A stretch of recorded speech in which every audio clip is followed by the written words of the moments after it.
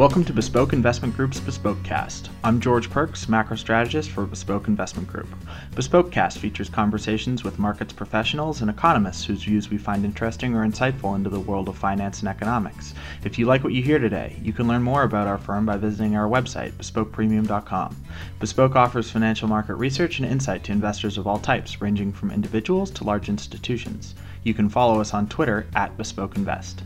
If you enjoy Bespokecast, we would also appreciate you reviewing the podcast in the iTunes Store or on your favorite podcast platform. Reviews help us gain visibility and also help us improve the podcast in future episodes.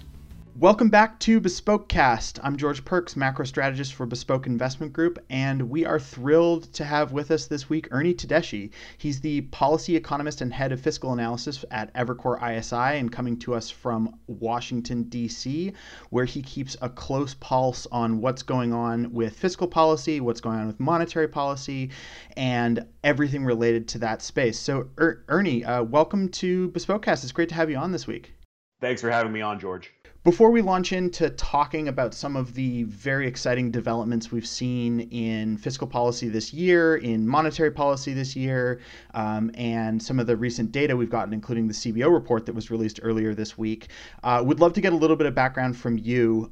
So you are currently at Evercore ISI, which for those that aren't familiar is a research shop. Actually, it's somewhat similar to Bespoke in a lot of ways, although much larger. Ernie, you originally did undergrad at Stanford and then moved on and did a master's in public policy at Berkeley. Is that correct? That's right. And have you found that sort of background in public policy as something that's been necessary for doing what you do, or do you think that it's sort of a field policy analysis that's open to other people? In other words, if you want to be an electrical engineer, you need to do electrical engineering when you're in school. For policy analysis, do you think that's true too? I think that there are a lot of avenues to policy analysis today. I liked public policy because it's an interdisciplinary sort of approach to things. So there's a little bit of economics, there's a little bit of statistics, there's some political science, some sociology in there too. And it's nice because they really take a holistic approach to thinking about how policy affects the world. But I think there are lots of different ways to approach it. Nowadays, in particular, you'll appreciate this. You and I follow each other on Twitter. I think there's so much value add from data-driven questions that, like, if you were just a straight-up statistician or a data scientist, I think that there's a lot in public policy that you could add nowadays, because so many questions revolve around that. Absolutely. And, full disclosure, I also had an undergraduate degree in public policy, and it sounds very similar to the work you did at Stanford as an undergraduate, the framework as opposed to a relatively disciplinary focus. Public policy, where I learned it at Duke University, was very much trying to give you a tool set to engage with the world as opposed to trying to introduce you to a discipline that sort of has a narrow approach to things. And, you and I both do a lot of work with economic data and economic theory. And so, there are certainly things to take away from that, or, statistics, or even computer science for some of the work you do that I've seen you post. But being able to pull from all those toolkits is incredibly important, because policy analysis involves real engagement with the real world and not sort of writing a paper on something relatively obscure or doing stuff that's purely theoretical. Yeah, the way I describe it to friends is that, pure economics or pure statistics teaches you to write the code to do the analysis for the paper. Public policy teaches you how to write the executive summary that's going to convince, the cabinet secretary that you're working for to actually implement the recommendations that are in the report. Bingo. And it turns out that for the financial markets, that kind of skill set is really, really useful, because people need to understand what's going on. The whole look something up and write it down approach. Yeah, exactly. Does that sort of summarize well a lot of what you do at ISI? Yeah, so just to put kind of a more formal spin on it. So you said I'm head of fiscal analysis. So anything budget, tax related, I follow at Evercore ISI. Actually, the bulk of my time is spent following monetary policy at Evercore ISI. That's particularly nowadays, both in the United States and Europe. We do a little bit of Japan, and then a little bit in England, but mainly the Fed and the ECB we follow. So the head of our team, Krishna Guha, is the head of our monetary policy analysis, and so I support him. Actually, probably 60 to 70% of my time is spent digging into that. So just policy all around, lots of macro. Right, which is a very expansive space. I mean, it's hard to disentangle them too, especially these days. Just before we get sort of into more those questions a little bit more, and we're going to spend a lot of time digging into that. You spent some time at the Department of the Treasury. You've worked at Pew, which is sort of not a traditional place where someone who works in financial research or economic research necessarily comes from. Can you talk a little bit about your career path and what led you to Evercore ISI from your master's in public policy in the mid-2000s? Yeah, sure. When I came out of my MPP, the first thing I did was I worked in municipal finance because I wanted like one foot in the private sector, but one foot in public service in some way. And so I thought that I worked for a private firm, but all of our clients were public entities that were trying to issue debt, usually for infrastructure of some sort. And that was sort of a nice balance between those two worlds. So I did that for a couple years, and then I really wanted to get in the federal space. I was doing municipal finance in California, and that was at the beginning of the crisis. So that was 2008, 2009, which was a really interesting time to be in municipal finance because when I started my job, they were telling me the ins and outs of how auctions worked and how you found underwriters, et cetera, so forth. And then all of that froze up when the crisis happened. And, suddenly, what began as an auction process turned into, a pre-negotiated sale because there just weren't enough sort of buyers for municipal bonds at first to be able for that market to function properly. So it was fascinating to be there. And then I wanted to get into the federal space out here in DC. And I moved to Pew because they were creating a shop that focused on federal fiscal policy. They were anticipating the Simpson-Bowles Commission, which you recall in 2010 was the big sort of grand bipartisan commission that was trying to finally and forever solve America's fiscal problems by, curbing Social Security, curbing Medicare, doing something with taxes and trying to come up with a compromise that would get both parties on board. And in the end, it failed. It created a couple ideas that were revisited several times later, but for the most part, the entire endeavor failed. And we had a big debate about it, and we'll talk about this more. But what's sort of interesting retrospectively, looking at my time there, is just, as much as I admire the sort of bipartisan spirit of that whole endeavor, I feel like in retrospect, we really didn't understand the nature of the economy that we were in at the time and the nature and just how fiscal policy was changing. Make a long story short, I think that what the ideas that they were throwing around at Simpson-Bowles were better than what we ended up doing with the sequester and very sudden measures of austerity. But at the same time, we just weren't in a position in 2010 to know what was actually going on. Yeah, like sort of dealing with grand long-term budgetary matters when the house is sort of still on fire as far as post-crisis demand shock goes is kind of like the timing was wrong. Right, and I think you can see in the longer history of post-crisis fiscal policy that by sort of starting down that road in 2010, it set a precedent around the budget deficit or the state of fiscal policy being this massive problem, which was actually something related to an endogenous factor as far as the federal government goes, for most of that period. Not entirely, and we'll talk about this a little bit more later, like you said, but that was not the right time in 2010. In 2012 and 2014, maybe it's a different story, but at the end of the day, instead of dealing with the underlying problem, which was this massive collapse in demand related to things that had nothing to do with basic fiscal policy, you're trying to focus on the wrong ball at that time. So anyhow, we'll return to that. Just to finish out your CV, after a couple years at Pew, you moved to the Department of the Treasury. Yeah. So one of my reports at Pew was about the Budget Control Act, the piece of legislation in 2011 that came after the government shutdown and the debt downgrade in August of 2011. The Budget Control Act was the piece of legislation that introduced the sequester. I did a report on that.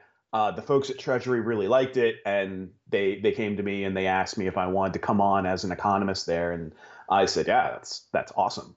So I worked in the Office of Economic Policy there at Treasury, and I worked closely with a couple other people. I worked with Eric Dash, who is he was the former banking reporter for the New York Times and was there at Treasury with me. He was in the public affairs department at Treasury. And then I worked with Charlie Anderson, who's now on the Hill. He's a policy analyst there. And we were sort of a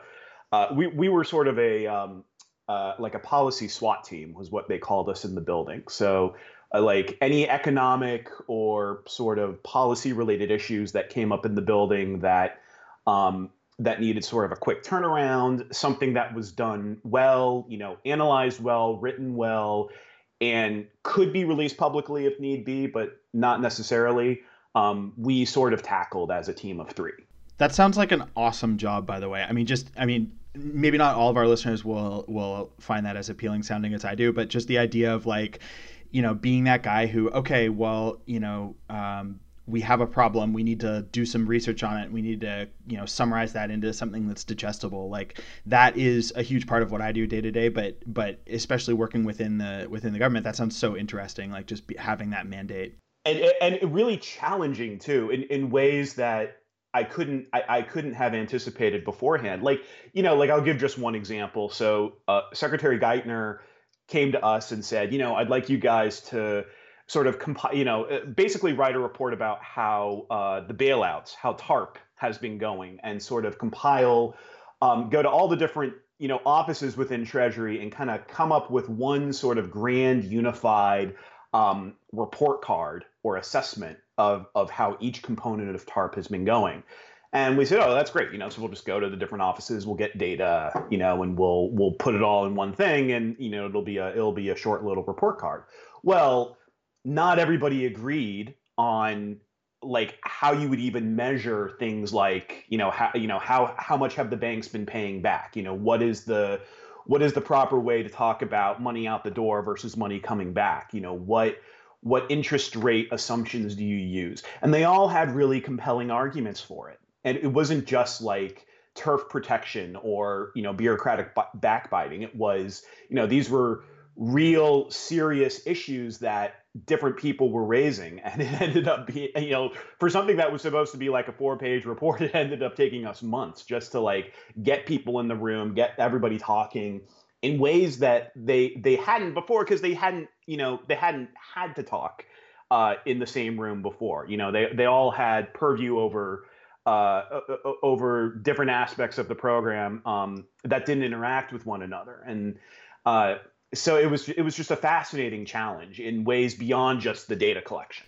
So since you spent 2 years at Treasury, and then since December of 2013, you've been at Evercore ISI, so that closes that circle. I think it would be helpful now to sort of talk a little bit about the big news item this week. We will return to the fiscal stuff and the fiscal versus monetary stuff later, the history side of it that we were mentioning. But This week, the CBO released its 10-year budgetary and economic projections, which is sort of like a big benchmark for policy analysis in the United States, because the CBO is widely regarded as one of the more important forecasters, not just for economic growth and for how people are thinking about the state of the economy, that sort of thing, but also for the path of the federal government budget outlays and revenues, and the difference between those, which is the deficit. So it gets a lot of attention. We wrote a report on it this week, and obviously there's lots of media coverage. Do you have any, just before we launch into sort of detail around it, do you have any quick takeaways from that, or stuff you'd want to say about the CBO as background? So we wrote a report on it. It actually came out this morning too. We and our takeaway from that was we actually focused a little bit more on the macroeconomic implications of what the CBO was saying. And I think the bottom line for us is we're sort of at the confluence between fiscal and monetary policy. We're looking really hard, not at 2018 or 2019, but 2020, 2021, because we figure you're going to get a lot of fiscal impulse from the tax cuts and the 2-year spending deal over the next 2 years. The Fed can choose how they're going to approach that. They can raise rates to try to sort of contain overheating in the economy. They can accommodate it for a little while, but at some point you get to 2020, right? And a couple of different things have to happen. You have to decide whether the budget deal is going to be extended at that point. And the Fed has to decide how it's going to approach policy. What's interesting is that what CBO told us is that there's actually not that much danger of hitting a pothole in the economy come 2020. CBO has to assume that CBO is constrained to look at current law, right? Which means that they have to assume that anything in the tax cut legislation that's meant to expire does expire, and that the budget deal doesn't get extended after 2019, because that's written into law right now. And yet, even despite that, they still had a little bit of spillover to 2020 growth. I think they had plus 20 or 30 basis points to 2020 growth that they upgraded off of their last forecast. So they're telling us, okay, there's not that big a risk of a cliff happening in 2020. Our takeaway was so that sort of downside risk, right, in a sense, is they're telling us is not as large as we might fear. But on the other hand, you have this upside risk of overheating, right, which is that CBO is telling us that they're upgrading their 2020 growth forecast even with this fiscal cliff, even with the budget deal not being extended. And they assume, and we can talk more about this in detail later, they assume that the Fed is hiking rates up to 400 basis points in 2020. Sorry, that's to a level of 400 basis points, not to a not level, 10 hikes. To a level, that's right, not 10 hikes. To a level of 400 basis points nominal up through 2020. Even with this fiscal cliff. And so then you take a step back and we tend to think that tax cuts and spending at the federal level is very sticky from a political standpoint. So we think it's very likely, particularly in an election year like 2020, that the budget deal is going to get extended. I don't think that there's anything big on the tax side that really comes up until about 2022, 2023, but anything on the tax side that needs to be extended will probably be extended. And so then you run, so then that implies that you would have even more of a growth boost than what CBO is implying in 2020. And the Fed would have to, tighten even more than what CBO shows. Now, we don't necessarily buy what the CBO is saying in terms of how long, the lags and the spillover from growth, from fiscal impulse lasting to 2020. We're not as optimistic as they are about sort of the lags of the multipliers involved. And we're not there with them in terms of what the Fed's reaction function will be. But at the same time, if you buy what CBO is saying, then that should make you a lot more worried about overheating. come 2020 than you were before. Yeah, the thing I did to sort of put this into a single read number was to look at the CBO's the difference between what the CBO estimated as the potential growth of GDP or the potential level of GDP and their actual forecast for GDP. So it's the difference between what they think the economy can grow to without overheating versus the level of growth or the level of output they think the economy is going to get to. So the difference between the revision on that number was, or sorry, the output gap, the real output gap as of Q3 2019 is up to 1.2%. Right. In their most output surplus, you're saying? Yeah, exactly. Yeah, right. So we usually talk about it right now in terms of an output gap because real GDP has been well below potential GDP for a long time post-crisis. But so that's the output gap. You flip the sign because now real GDP is going to be above what the CBO estimates is potential GDP. Yeah. And that number is 1.2%. So for context, in the prior estimate, which was from June of last year, the CBO's number was that figure would peak in Q4 of 2018 at less than 20 basis points. So You've seen a huge change, like really like that's a big change from over the course of less than a year in terms of the difference between potential and actual output in their forecasts. And that implies that the economy is going to run way hotter. And really all of what I'm saying is the same as what you just said. It's just sort of boiling it down to one number simplistically. But that massive spike in the output surplus is what has people like you or people like me or the rest of the policy analysis community, the financial community, sort of thinking about how the Fed's going to react.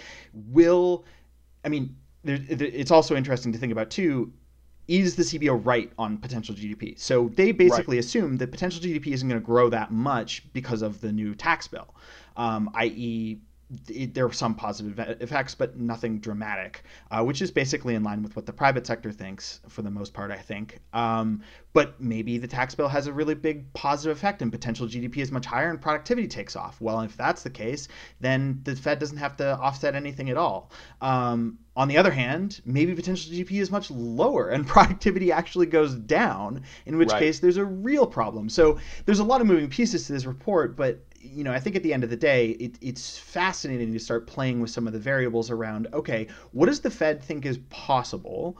What is the likely baseline for what's going to happen?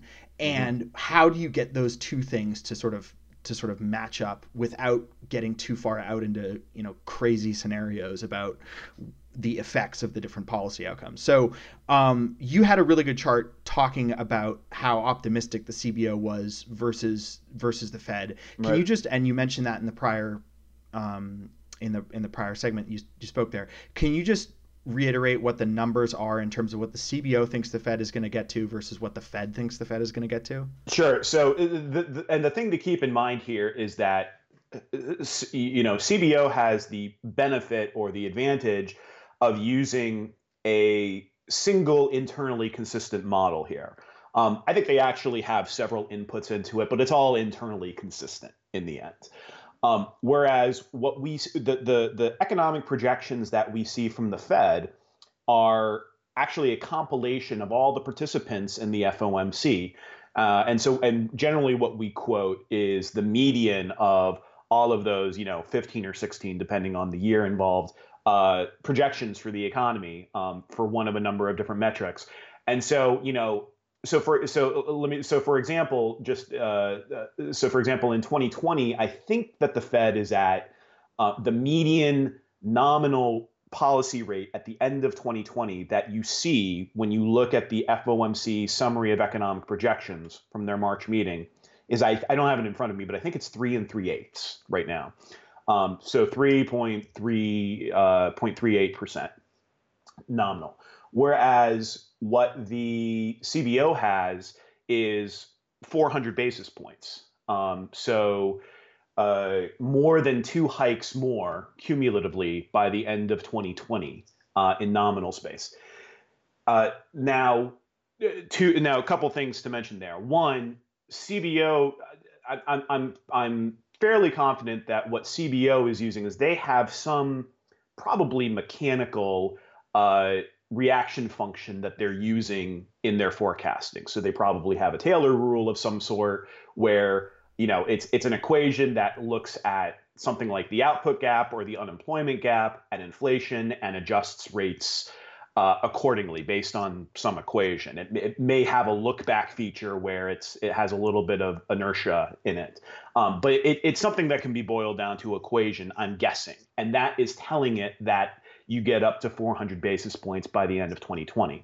Doesn't mean it's wrong, but and when you do macroeconomic modeling, right, like it's, people think that the point of macroeconomic modeling is to always get things right. I actually find it a lot more helpful in modeling if your goal isn't necessarily to get things right, but to show sort of what what the state of things are under a set of very transparent and sort of debatable assumptions are, so that you can see like a sensitivity analysis of how the economy reacts. So with something like the Fed reaction function, it's not necessarily that they're going to follow an inertial Taylor rule 99 or something like that. It's more that you want to understand, okay, if they react equally to deviations from their inflation target and their unemployment target, this is what we would expect them to do going forward. The other thing I'll say, the second thing I'll say too, is that when you look at the Fed forecasts, so they have 3 3/8% at the end of 2020 as their policy rate. And then unemployment, and I should probably just bring up I have it up if you need. So their median, so the median Fed funds rate, it's 3.4, but rounded the 3 3/8. Their median unemployment rate projection, so this is U3 unemployment, which leaves out large chunks of people who are either underemployed or who have been looking for a long time, or people who have dropped out of the labor force but still want a job. So anyhow, with that caveat, the March SEP projection for the median unemployment, or median SEP projection for the unemployment rate in 2020 is 3.6%. Versus 3.6% in 2019 and 2018, 3.8%. So yeah, there's that number. And thank you. So the thing to keep in mind about that is, again, that's just the median of more than a dozen different participants, all of whom have their own, either formal or informal internal models in mind as they submit these numbers to the summary of economic projections. So 3 3/8 on the nominal funds rate side, paired with a 3.6% unemployment rate on the unemployment side, and I think that they have a slight overshoot, like 2.1% PCE at the end of 2020. Those numbers are not necessarily internally consistent with one another, right? Like one median could be from one participant and the other median could end up being another participant, and they aren't necessarily indicative of the same reaction function.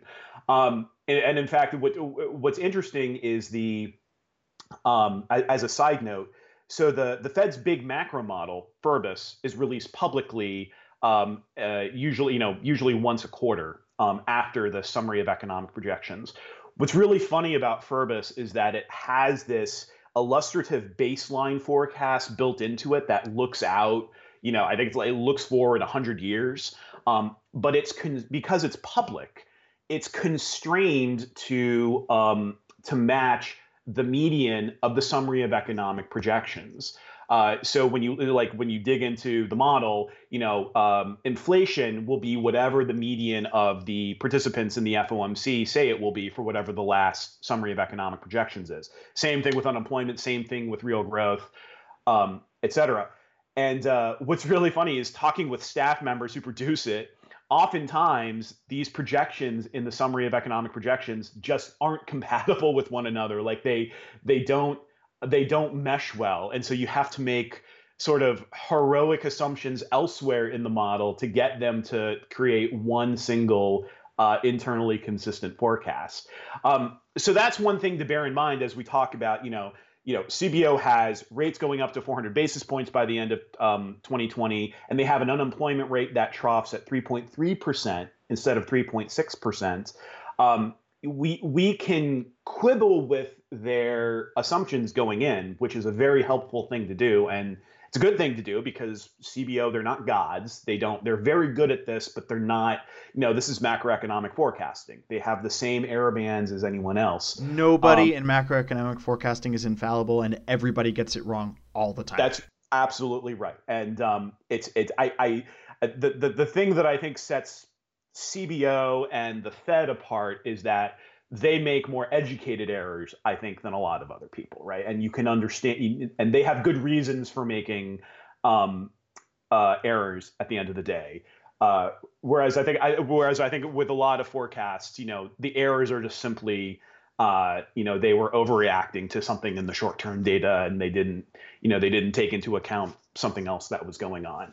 Or there's an ideological bend or something like that. Yeah, exactly. I don't have very much tolerance for the sort of, pick on the Fed because they're not good at forecasting approach to, criticizing what the Fed does. And this is true of other government agencies as well. And even some, private sector or supranational agencies, if you take a body like the Fed, if you take a body like the ECB or the CBO or even a place like the IMF, what you have is very large staffs of very competent people who are working to produce they have a model for the world, and they're willing to say, this is what our model is specified on, and here's how we're going to do it.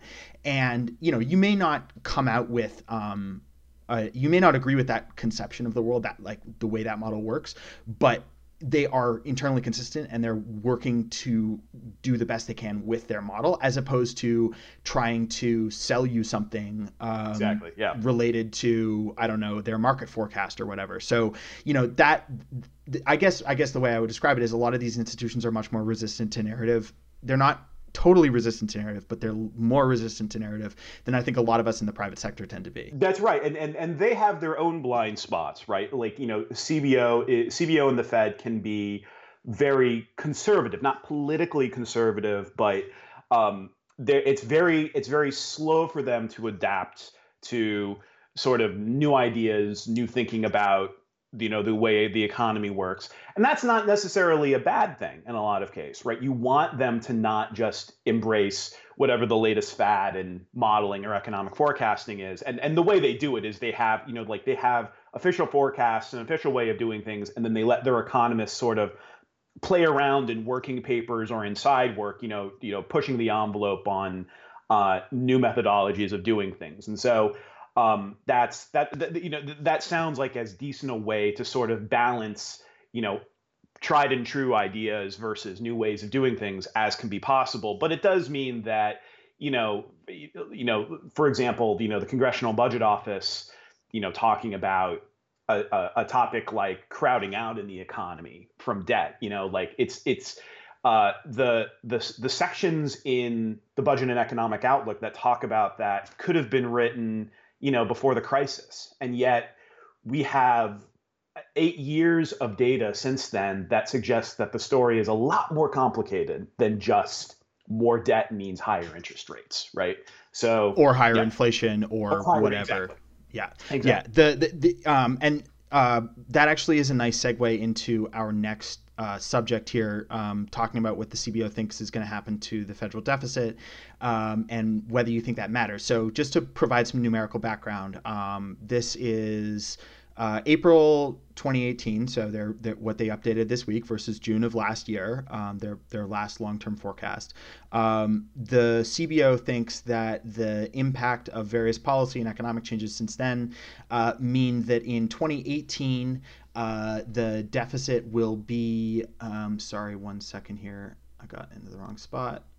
Will be 1.2%, 1.18% larger relative to GDP than it was previously.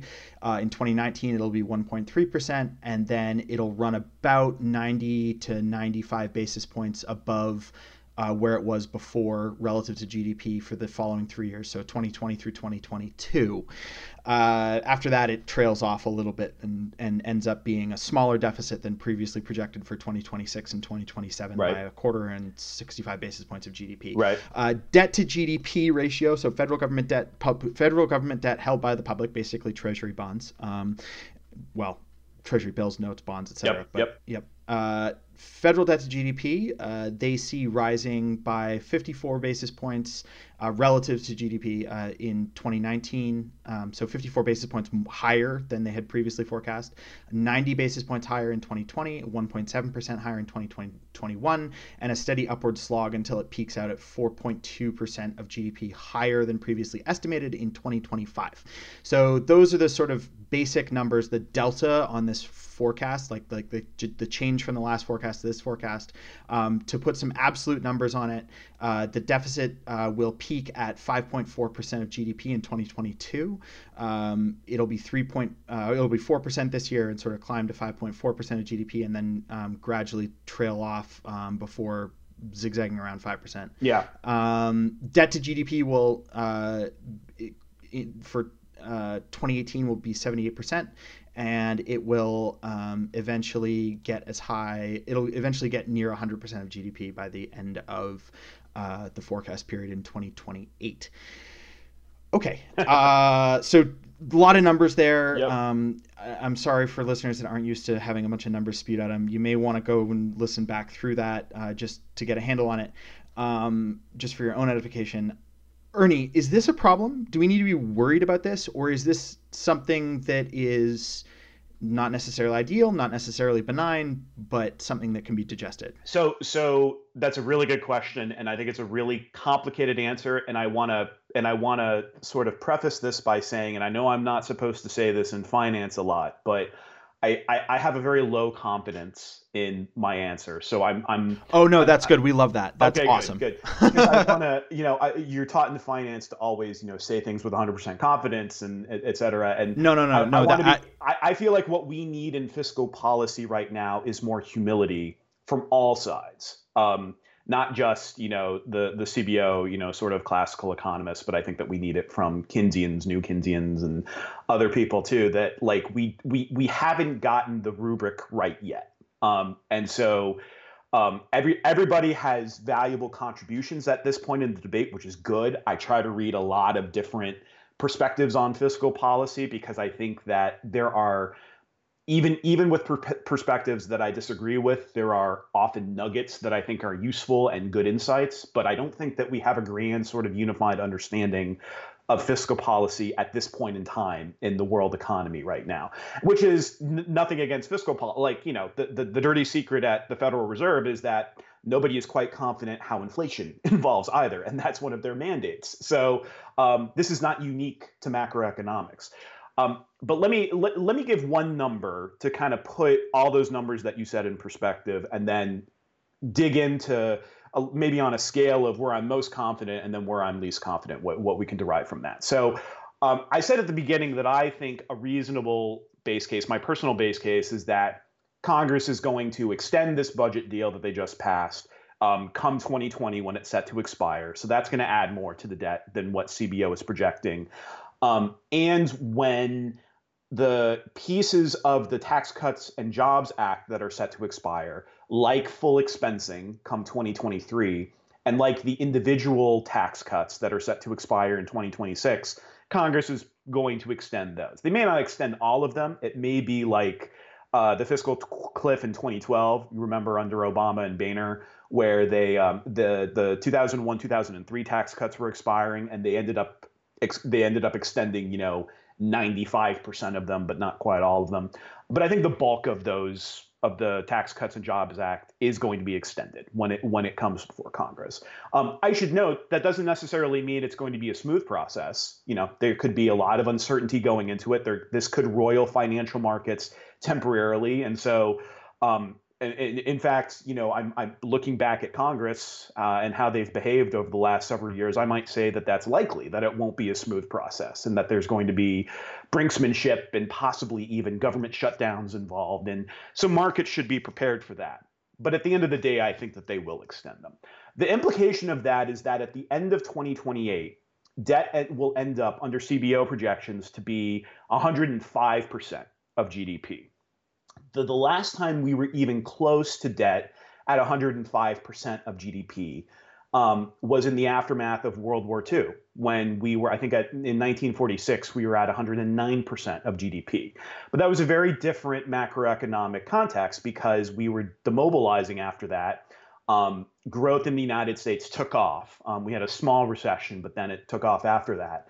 And so debt just precipitously dropped as a percent of GDP after World War II. We don't see anything like that on the horizon right now. And so that's a good segue to start with where I'm most confident in what CBO is talking about. I agree with CBO that nothing that's happened since last June, none of these fiscal shocks are game changers in terms of potential GDP. That you're going to get a short sugar high from spending growth and tax cuts. You might get a little bit of extra investment from the expensing provisions in the tax cuts, particularly if they're made permanent over time. But again, like Congress is probably not going to get to it until 2023, and there's going to be a lot of brinksmanship and uncertainty going into it. And so that's not going to be helpful for businesses, I think, in that year. But I think at the end of the day that they'll extend it. So you might get a little bit in terms of potential GDP there. But I haven't seen anything in the last year that has sort of, for me, changed the story that we're looking at a 2% potential growth economy over the infinite horizon. There can, of course, be unanticipated shocks to that. We could get a productivity shock like we had beginning in 1995 that nobody anticipated, and that ends up, raising growth to 2.5% or 3%. If that happened, that would be great because that would lower both deficits and debt as a percent of GDP. Not just because of a denominator effect, but also because when there's more growth, you get more tax revenue. And so just even nominal deficits and debt go down as a result of that. So there is that upside case. There's also a downside case as well. We're just to give one, we're actively talking about curbing immigration to the United States. That's going to have a negative impact on potential growth and may have an impact on long-term innovation in this country and long-term demographic issues in this country. So there are downside risks to that too. Okay, so basically the bottom line is when it comes to sort of the outlook of the economy and where things are going, I think that CBO has a very reasonable fiscal forecast for where debt is going. Now the question is, should we worry about deficits and debt? The thing that worries me about deficits is it's like putting bricks on the accelerator in your car when you're on the highway, right? If you're running deficits north of 3% of 3% of GDP, and when you extend all of these things, CBO is looking at deficits that are getting above 4% of GDP, 5% of GDP. Just think about it from an economic policy standpoint. You're really adding a lot of fuel to the American economy at a time of full employment. Now, if you have a very disciplined economic policy regime and lots of coordination between the monetary authority, the Federal Reserve, and Congress, who are all on the same page about how the economy is going, that could work, right? You could run a high pressure economy that doesn't make easy errors and is able to sustain that for a long period of time. I don't have confidence that we're in that kind of regime right now. I think that the more bricks you put on the accelerator, the harder it is to steer the car.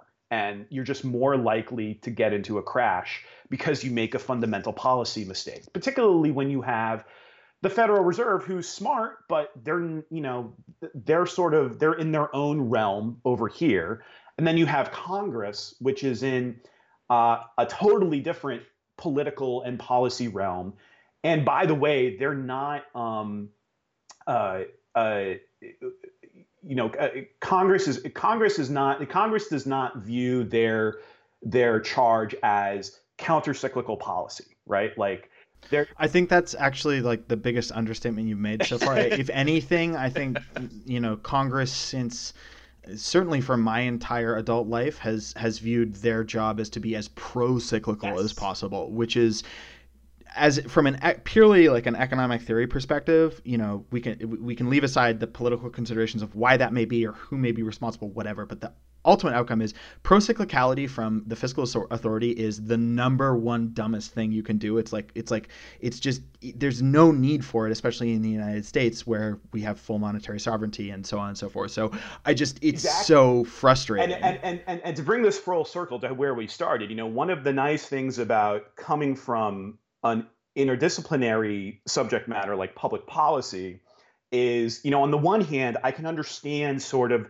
the debates about, there's a better way of doing this, which is that, the fiscal authority and the monetary authority can coordinate, and we don't need to do this entirely through monetary policy. And as long as the fiscal authority is willing to be countercyclical, we can manage the economy. That makes perfect sense to me.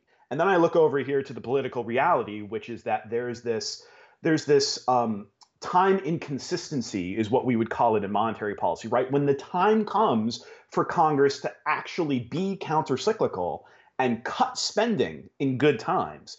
And we should be clear that when we're talking about cutting spending, there is no one who doesn't, sometimes people act like there's like a line item in the budget that's waste, fraud, and abuse. And all we have to do is cut that line item and we're good. Oh yeah, complete fiction. Right, exactly. Like when you're cutting something, you're cutting something that some constituent benefits from. And we lose sight of this when we talk about Medicare or Social Security or even defense spending. And I think that there's a lot of waste in defense spending too. And yet, there's a reason why defense contractors divvy out their jobs throughout all 50 states, right? Is to broaden the benefit of what they do as widely as possible.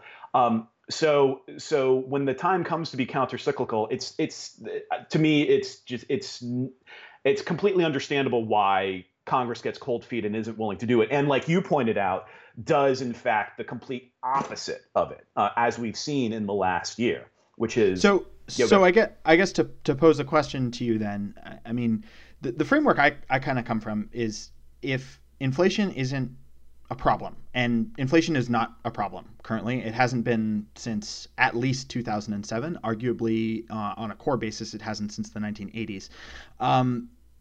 If inflation is not a problem, is not distorting the allocation of resources, is not massively influencing, who has the ability to provide for themselves, across the economy. So distributional consequences, isn't leading to extremely high real rates of interest in the private market, so on and so forth.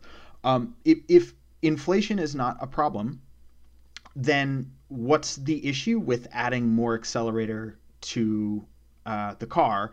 If the car is going at a slow speed, right, and is forget the second derivative, think about the first derivative first. Yep. If the car is going 10 miles an hour and we're on the freeway, why wouldn't we want to get more bricks on the accelerator and get us up towards the speed limit? Right. I guess the question is, do you think that what we're going to see in terms of this massive expansion in fiscal policy in a strong part of the relatively strong part of the cycle, do you think that's going to get inflation back into a place it hasn't been in 30 years, or is that so exogenous to what goes on in the fiscal policy space that it doesn't really matter? This quote unquote crazy experiment isn't going to have an impact, and inflation is going to stay low, and therefore there doesn't need to be a monetary offset, and therefore this isn't a problem. So let me tell you where I'm sympathetic to that view right now. And this plays into some of the other work I do, which is on demographics, labor markets, that sort of thing. My personal view is that we're not at full employment yet. And that view is based on the fact that when you look at margins of non-participation, that is, people who are not even looking for work, prime age people who are not looking for work, people between 25 and 54 who are in the prime working years of their life and not looking for work. This was a problem, the rise in prime age non-participation, along lots of different reasons.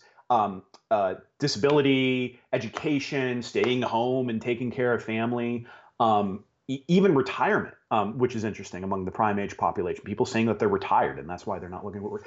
Those margins were rising for much of the Great Recession, and in many cases we thought that they were permanently rising, that those people would never come back, and only now, over the last couple of years, are we beginning to see those margins actually decline.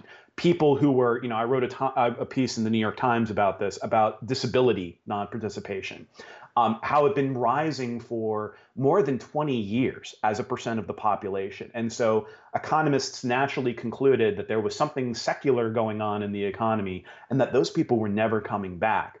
Now, something secular could still be going on in the economy. There could still be an upward trend there, but since 2014, it's that head count has come down by 7%, which is unprecedented since we began collecting data on it in 1994.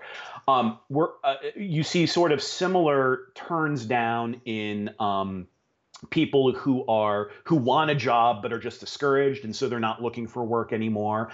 Even a little bit in people who are enrolled in school. It hasn't been quite as sharp a turn as what we've seen in disability, but people who are workers who are in school and not looking for work has started turning down, and a lot of those people are finding jobs. We're just now digging into the most tenacious non-participation margins, the sort of deepest scars, I think, of the last two recessions. And that's another point that's often forgotten, is that a lot of these scars date back from the 2001 recession. We never fully recovered from that recession before 2008 hit. So we have a lot of work to do to get our economy back to the health it was in 2000. And I know that there are some people who argue that where we were in 2000 was unsustainable. It was a bubble. I think in terms of the labor market, I don't accept that. I think that, if people were employed in, the tech sector that burst in 2001 was a very small share of the economy. We can get employment back up to the numbers that they were in 2000, but we need time to be able to do it. And so where I'm sympathetic to the accelerator argument, that the sort of the way you posed, and as haphazard as it is, as sort of uncoordinated it is, where I'm a little bit sympathetic with the fiscal shock that we've had in the last year, is that, maybe this is the medicine that we need to bring those final tenacious margins of non-participation back into the labor market and to really grow the labor market to where it really is at full health. But where my worries come in then is, you said inflation's not a problem. I agree. I definitely agree with that. Certainly over the course of this cycle, low inflation has been the problem, not high inflation. And I am not an inflation hawk by any means. I don't see inflation lurking around the corner everywhere I look. But on the other hand, we have to set an inflation target somewhere, right? The Federal Reserve has to pick some regime of meeting its inflation mandate. Now, we can have a nice debate about what that should be, whether it should be 2%, whether it should be 4%, whether it should be a price level target, whether it should be a nominal GDP target. Those are good debates to have. I think a lot of the arguments that we should not worry about deficits because inflation isn't a problem yet actually really boil down to people saying that they want a different inflation regime.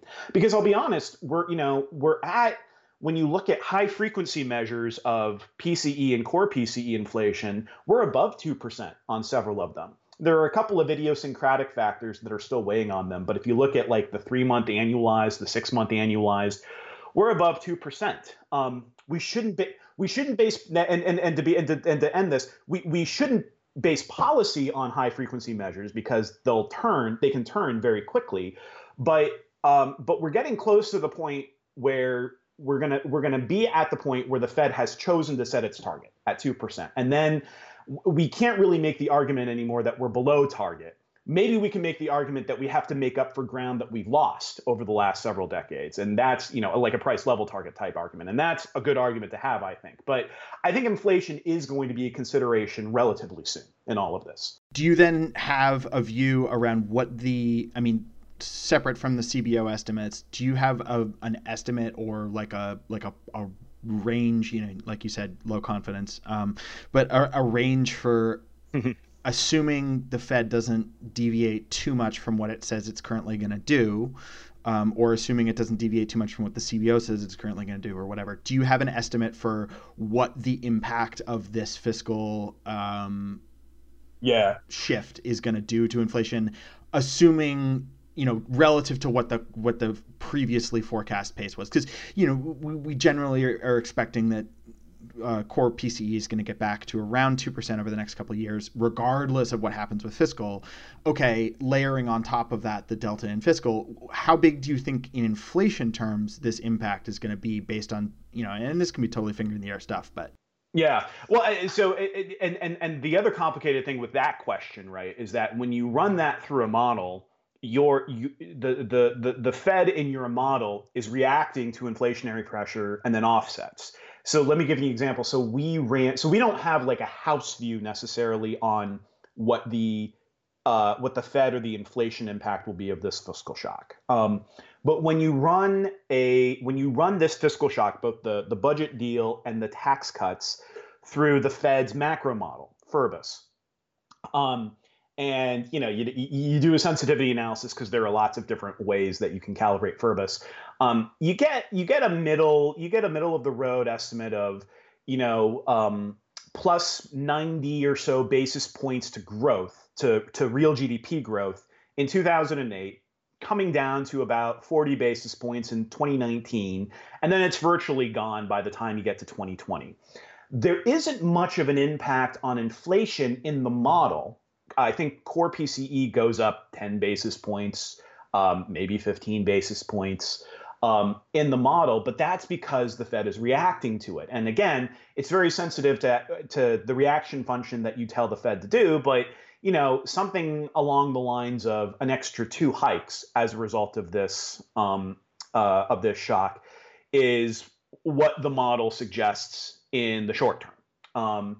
So in other words, you don't get a lot on the inflation side, but that's precisely because the Fed is offsetting it by reacting to it at the end of the day, and at around 2 hikes. So convert, just to do that conversion back. So basically, fiscal stimulus, that leads to higher demand, that leads to higher inflation, but that inflation is capped because the Fed intervenes, and the FRB US model basically says, okay, we think that intervention is going to be roughly 2 hikes worth in order to keep core PCE around 2% relative to what the stimulus would produce. And so that, in Fed hike terms, it's worth 2 hikes impact on core PCE over the next several years. Is that like a fair? I just wanted to restate that for myself. That's a good sort of back of the envelope way of the mechanics of how FRBUS is interpreting this fiscal shock.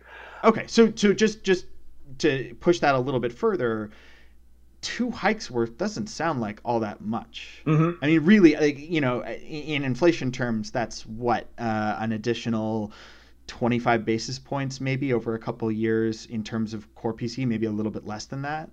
That's not that much. So really, I mean, despite this being a quote unquote unprecedented, or however you want to sort of frame it, and it's been framed in some pretty aggressive ways by other commentators, despite all that, it's still not going to have that big of an impact on inflation. Like, all the Fed has to do is hike twice to offset it. Mm-hmm. That's not that much. So what's the harm in letting that in not doing that offset? And again, I don't necessarily subscribe to the view that the Fed shouldn't offset, but I just to push back against the narrative of, oh, this is going to have a massive impact on inflation. Sure, exactly. And I think that's a good question to ask, and we should always be kicking the tires on these assumptions as we're thinking about them.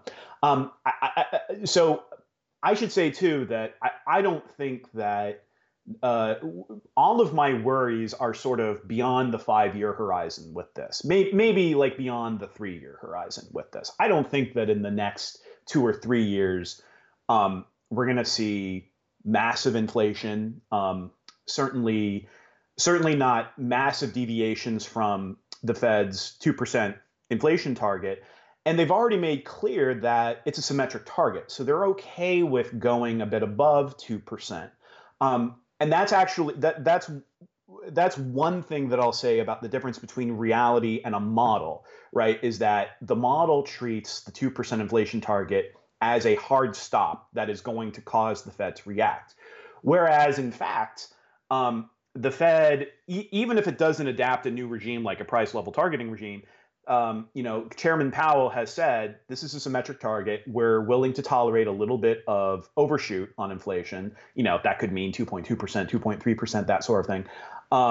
So if we get there, they may sort of look at it and shrug. And that's something, and that's the sort of qualitative call that a model can't really capture. And I'll add too that if in sort of Earth 2, where we didn't have this fiscal shock, and the Fed was like, all right, well, nothing's really going on, so we're going to stick to 2%, you may have actually improved the outcome a little bit because you're pushing them. This shock is pushing the Fed to the limits of their tolerance rather than have the Fed sort of set their tolerance just at straight 2% inflation over time. So that is definitely a possibility. I think where we start getting into risks, and I don't want to say that this is definite or that I'm being a doomsayer here, but we have to think in terms of risks to this approach. I think the risk comes around 2020, like I said before, because if we think that nothing fundamentally has changed in the economy, and we think that potential GDP is still roughly the same path as it was before in the long term, and we think that the neutral interest rate, what the Fed calls R star, is basically like it's the interest rate. It's the interest rate where economic growth is in equilibrium. So the Fed thinks that nominal R star, the long term, sort of where they want to end up in the long term, is still 2 7/8. It's a little bit below 300 basis points, and yet they are hiking above 300 basis points in the short term over the next few years in order to offset this this fiscal shock. I think the worry is what happens when that sugar rush from the fiscal shock wears off and suddenly the Fed is too tight, right? And the Fed they're in a world where they should be at 300 basis points and they're at 350 basis points. Well, the response to that is, well, why don't they just cut, right? Like, why wouldn't you just cut from 350 to 300 if that's what you thought was the right thing to do? I think that the worry is that in real time, right, the Fed could it could be unclear how tight the Fed really is relative to where they should be until it's too late for there to be a negative impact on the economy, right? Because there's so, we pretend. I mean, that's what happened in 2007, 2008. Right? Exactly. Like, so the Fed should have been at zero probably by Q4 of 2007. It took them another 2 years, and there were really good reasons to understand why that would be the case. But if you had perfect foresight, you would have been cutting rates a heck of a lot faster and a heck of a lot sooner. That's right. And I think, and of course too, you have different ideologies within the Fed. And those ideologies can spill over into other members. I don't want to say ideologies because there are inflation hawks on the Fed who are very smart people, and even if I disagree with them on certain outlooks, they make many of them make very good cases for their outlook, and so it's good to sort of hear those perspectives, and they could be right at some point in the future. I just don't think that they're right now. But if they're sort of, if we do see PCE getting inflation getting to 2.2, 2.3, even 2.4%, there are going to be a lot of competing perspectives and interpretations of that data, and it might end up being very hard for the FOMC to reject the perspective that, hey, we're not too tight. If anything, we're not tight enough because we're above our inflation target right now, and it could exacerbate a policy error a couple of years down the line. So 2020 is the year to watch. Before we sign off, this has been an awesome conversation, Ernie, and I've really enjoyed this. We like to do a trading rich, trading cheap segment. So I'm just going to throw some words at you, and you're going to tell me if they're trading rich or trading cheap, and then maybe I'll ask for a little bit of explanation. So trading rich is overrated, trading cheap is underrated. Is that? You got it. Right, so starting off, you do a lot of work in R. Does that mean Excel is trading rich or trading cheap? Oh, Excel is always trading cheap. Excel is vastly underrated. I tend to think the same thing, and yet there's this sort of warfare that goes on occasionally on Twitter over whether Excel should be banned or not. Nope. Nope. It's every single job, no matter what statistical language I've learned, every single day, the first thing I do is open Excel. It's the most versatile thing out there. Yeah, I agree. Okay. The DC area is currently eyeing 2 candidates as a place for HQ2, Amazon's second headquarters unit, to land. Is HQ2 itself trading rich or trading cheap? I'm going to say the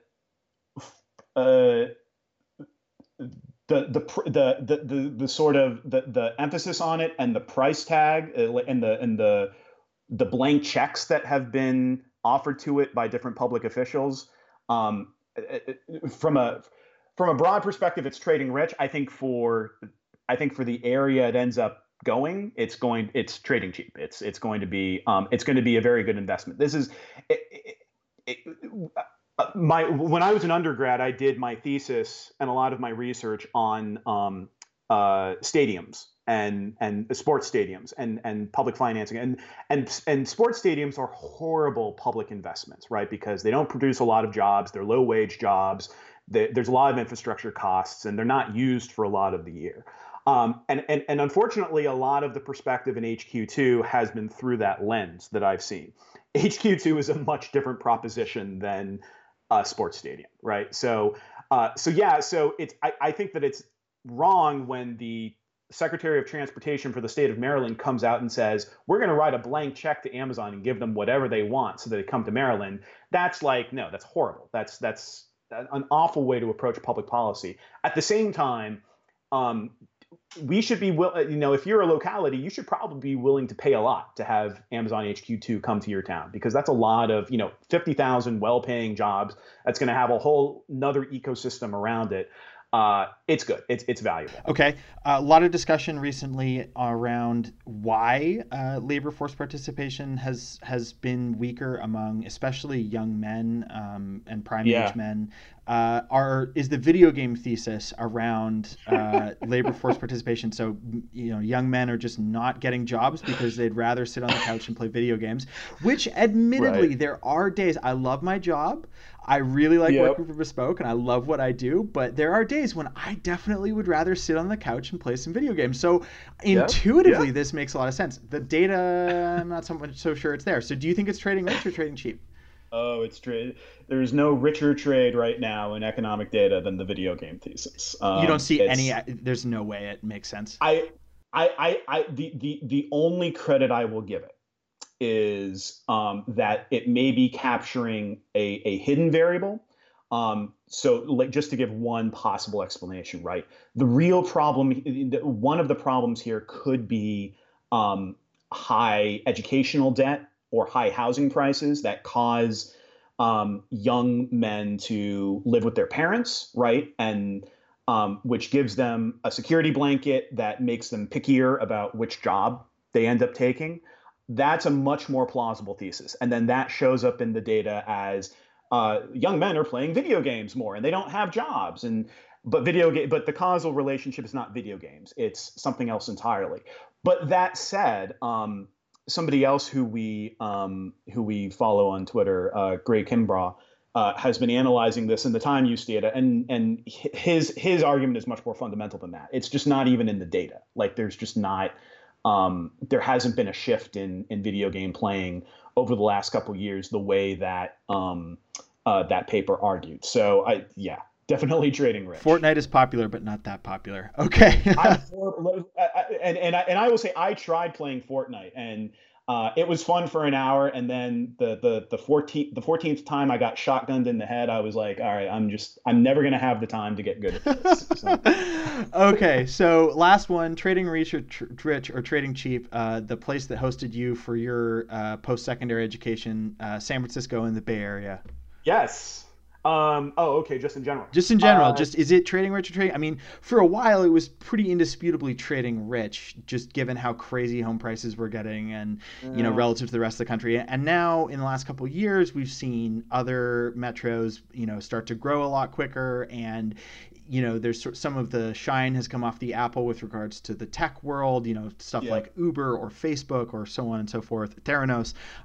So maybe the story has changed, maybe it hasn't. I don't know. What do you think? Is San Francisco trading rich or trading cheap? I think it's still, look, I love San Francisco. I went to school there. I'm a native Californian. I'm a native Southern Californian, but I lived a lot in the Bay Area. I love the Bay Area, but it is trading rich still. I think that they're finally beginning to be more cognizant of the fact that they're trading rich. And even if they don't necessarily agree with the idea of building more housing more broadly, I think that there is now, I have friends who run tech firms out there, and they're beginning to look, like up in Sacramento or down in Los Angeles for talent rather than sticking entirely in the Bay Area. So, everything is an equilibrium, or everything is an adjusted equilibrium. Everything will sort of shift over time. I think eventually the Bay Area will get less crazy and it'll be a livable place again for normal people.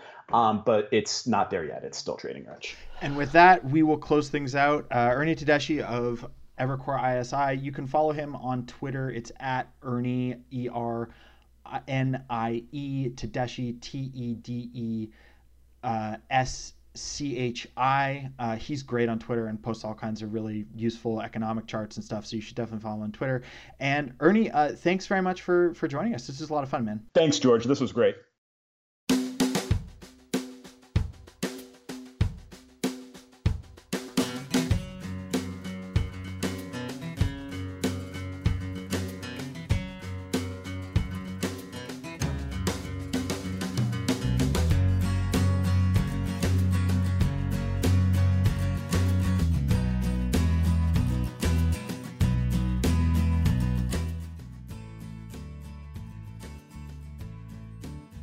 Thanks for joining us this week on the Bespokecast. Once again, I'm Bespoke Investment Group's macro strategist, George Perks. If you enjoy Bespokecast, please consider reviewing the podcast in the iTunes Store or on your favorite podcast platform. Reviews help us gain visibility and also help us improve the podcast in future episodes. If you'd like to learn more about our firm, please visit bespokepremium.com and follow us on Twitter at BespokeInvest. Our research includes reports, analysis, commentary, and datasets sent out daily.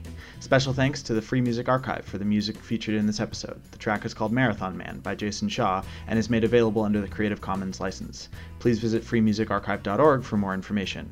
Copyright 2017, Bespoke Investment Group LLC. The information herein was obtained from sources Bespoke Investment Group LLC believes to be reliable, but we do not guarantee its accuracy. Neither the information nor any opinions expressed constitute a solicitation of the purchase or sale of any securities or related instruments. Bespoke Investment Group LLC is not responsible for any losses incurred from any use of this information.